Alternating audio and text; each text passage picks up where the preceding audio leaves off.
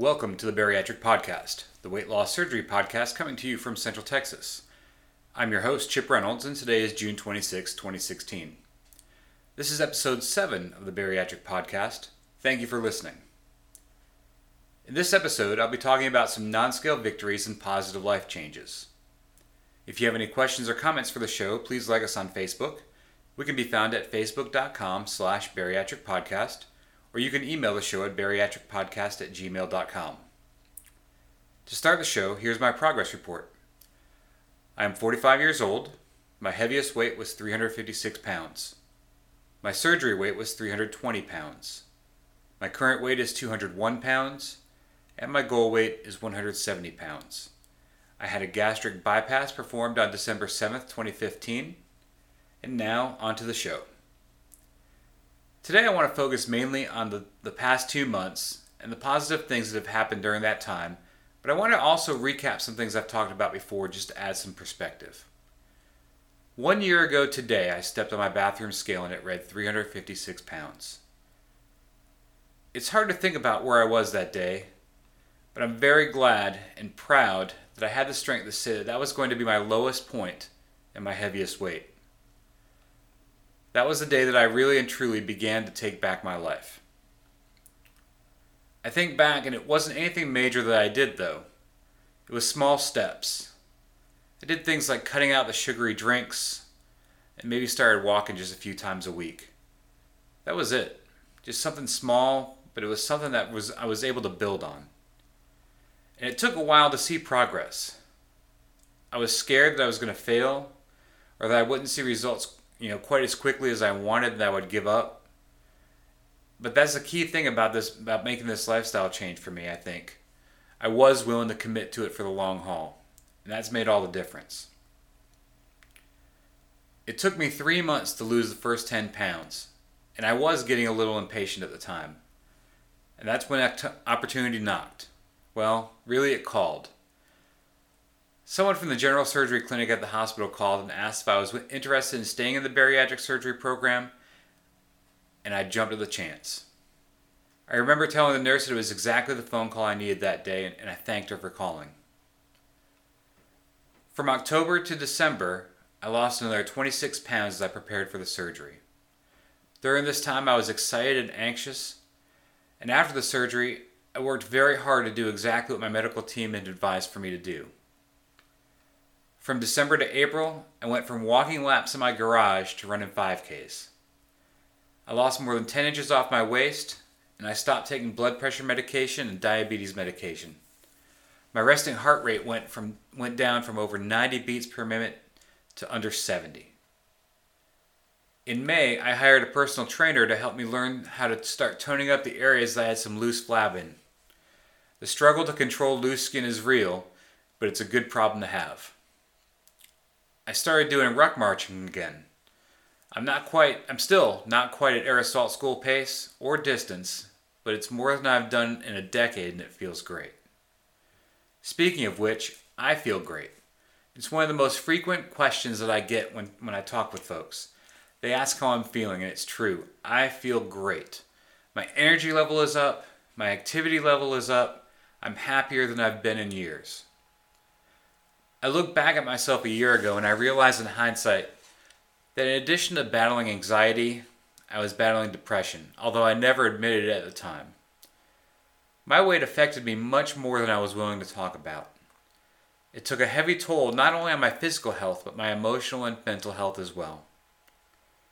That's probably the most significant change I've seen in myself over the past year. I'm genuinely happy now. My self-confidence is up. My self-esteem is up, which has led me to updating my photo on various forms of ID. I got a new photo taken for work because I had to convince clients that the person in the old photo was actually me. And I got a new military ID because I had a gate guard look at it and ask me how much weight I had lost.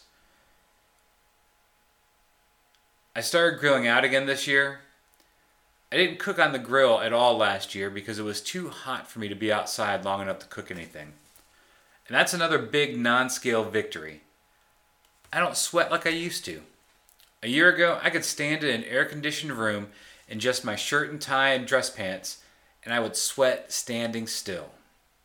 But now I'm much more comfortable in the heat, and I've even noticed that I get cold much easier. By the end of May, I was down 100 pounds from my surgery date. The first week of June was 6 months after my surgery. I really was happy looking at the before and after pictures I posted because I could actually see how great a change in myself there had been. By mid-June, I reached a point where reality had really set in. I knew going into surgery what was going to happen and how much of a change it would be. At least in my head I knew. But seeing, or in this case experiencing, is truly believing. It's one thing to say that I've lost nearly 20 inches in my pants waist size. It's another thing to actually take my old pants off a hanger and hold them in front of me. I've recently started donating clothes that I hadn't worn for more than about a month or so because I just shrank right through the size. I sat down recently with the very same friend that had the first difficult decision with me that helped set me on this path, and we had another great conversation. We talked about many of the positive changes I've experienced and how I was working on trying things that I hadn't done in years. It's thanks to him that I decided to take another new step and try dating again. It's been nearly 20 years since I dated anyone, and for a long time I really didn't like myself enough to let someone else like me. And that's another positive change. I'm ready to have someone in my life, and I've reached a point where I remember that I'm worth liking. So I put myself out there and I've met someone, and she's been amazing and very supportive, and I'm very excited to see just where this is going to go next. Now, in recent months, we've had a couple of post-op Losers Bench support groups meetings, and one of the topics that we've talked about recently was bucket lists and things that, goals that we've set for ourselves to keep us motivated as we continue our journey.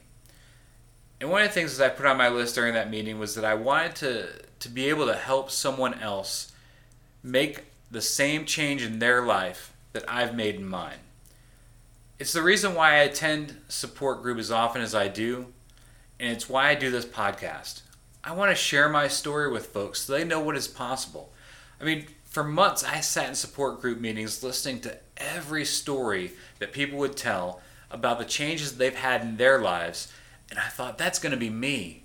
That's what I really wanted. It was so motivating to be able to listen to that and have something to look forward to.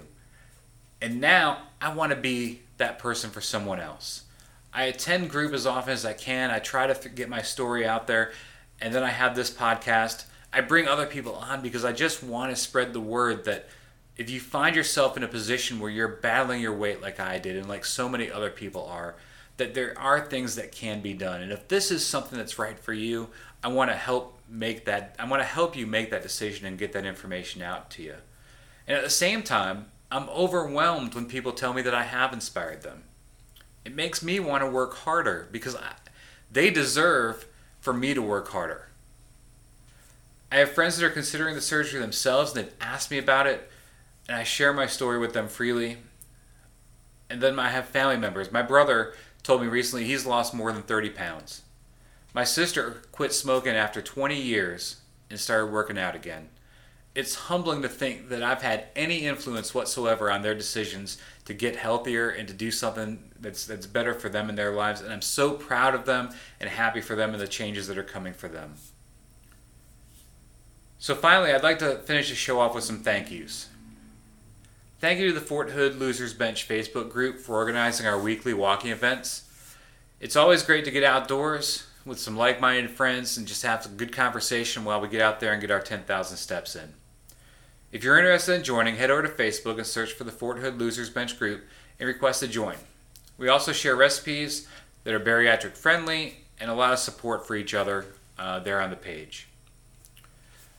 I'd also like to thank the Carl R. Donnell Army Medical Center Nutrition Clinic for everything that they do there. The support group meetings are always positive experiences, and it's a great chance for folks to just learn more about everybody else's experience and make their decisions going forward. Lastly, but certainly not least, I'd like to thank everyone for their continued support. Whether it's on Facebook on my personal page or through the Facebook page for the podcast, or in comments or in emails, everything that I've heard back, it's been incredible for me to know that you're listening, that you're reading, that you're keeping up to date with what's going on in my life and how it's affected you. And I cannot tell you how important it is for me to hear that encouragement. It makes a world of difference, and it's really what helps me keep going every day. If you have any questions or comments for the show, please like us on Facebook at facebook.com/bariatricpodcast, or email us at bariatricpodcast@gmail.com. In future episodes, we'll do our best to answer your questions and cover your concerns. This was a short show today, but I really do appreciate you tuning in and listening.